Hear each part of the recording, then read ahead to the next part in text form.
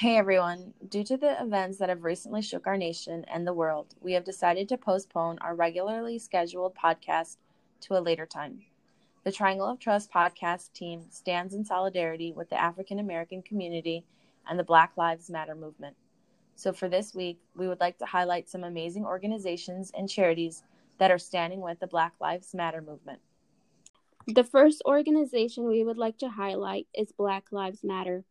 It's an organization founded in 2013 after the killer of Trayvon Martin was acquitted of all charges. Their mission is to eradicate white supremacy and build local power to intervene in violence inflicted on Black communities by the state and vigilantes. The second organization is BEAM. According to their mission statement, this organization helps to remove the barriers that Black people experience getting access to or staying connected with emotional health care and healing.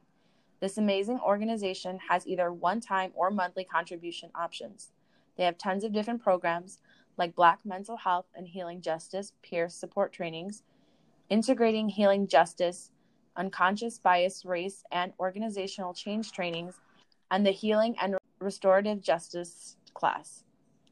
We also have the NAACP Legal Defense and Educational Fund, LDF. This organization has been battling to improve the U.S. judicial system for 75 years. They are also fighting racial injustice through public education and advocacy. You can join and take a stand, the call for equality, and join the oldest and boldest civil rights organizations in the nation and donate. The website also lets you sign a petition, Justice for George Floyd, demand appointment of an independent special prosecutor to lead the federal government full and impartial investigations of the murder of George Floyd. The last organization is the National Association of Black Journalists, the largest organization for journalists of color. They also promote media diversity and also support those who are looking or have been laid off from work. We must remember the victims and keep their memory alive. The following GoFundMe pages are designated to the loved ones that the victims left behind. Some of the families are also using the money to further investigate the death of their loved ones. There is a George Floyd Memorial Fund, the Ahmaud Arbery Fund, the Jamie Johnson Fund, the Regis Korsinski Fund. There's also a GoFundMe page, Justice for Breonna Taylor.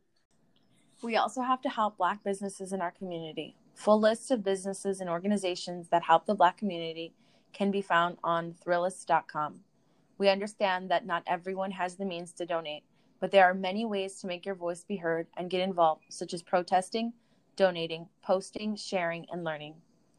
Visit change.org to get justice for Breonna Taylor, Ahmaud Arbery, George Floyd, Tamir Rice, Eric Garner, Sandra Bland, and so many others.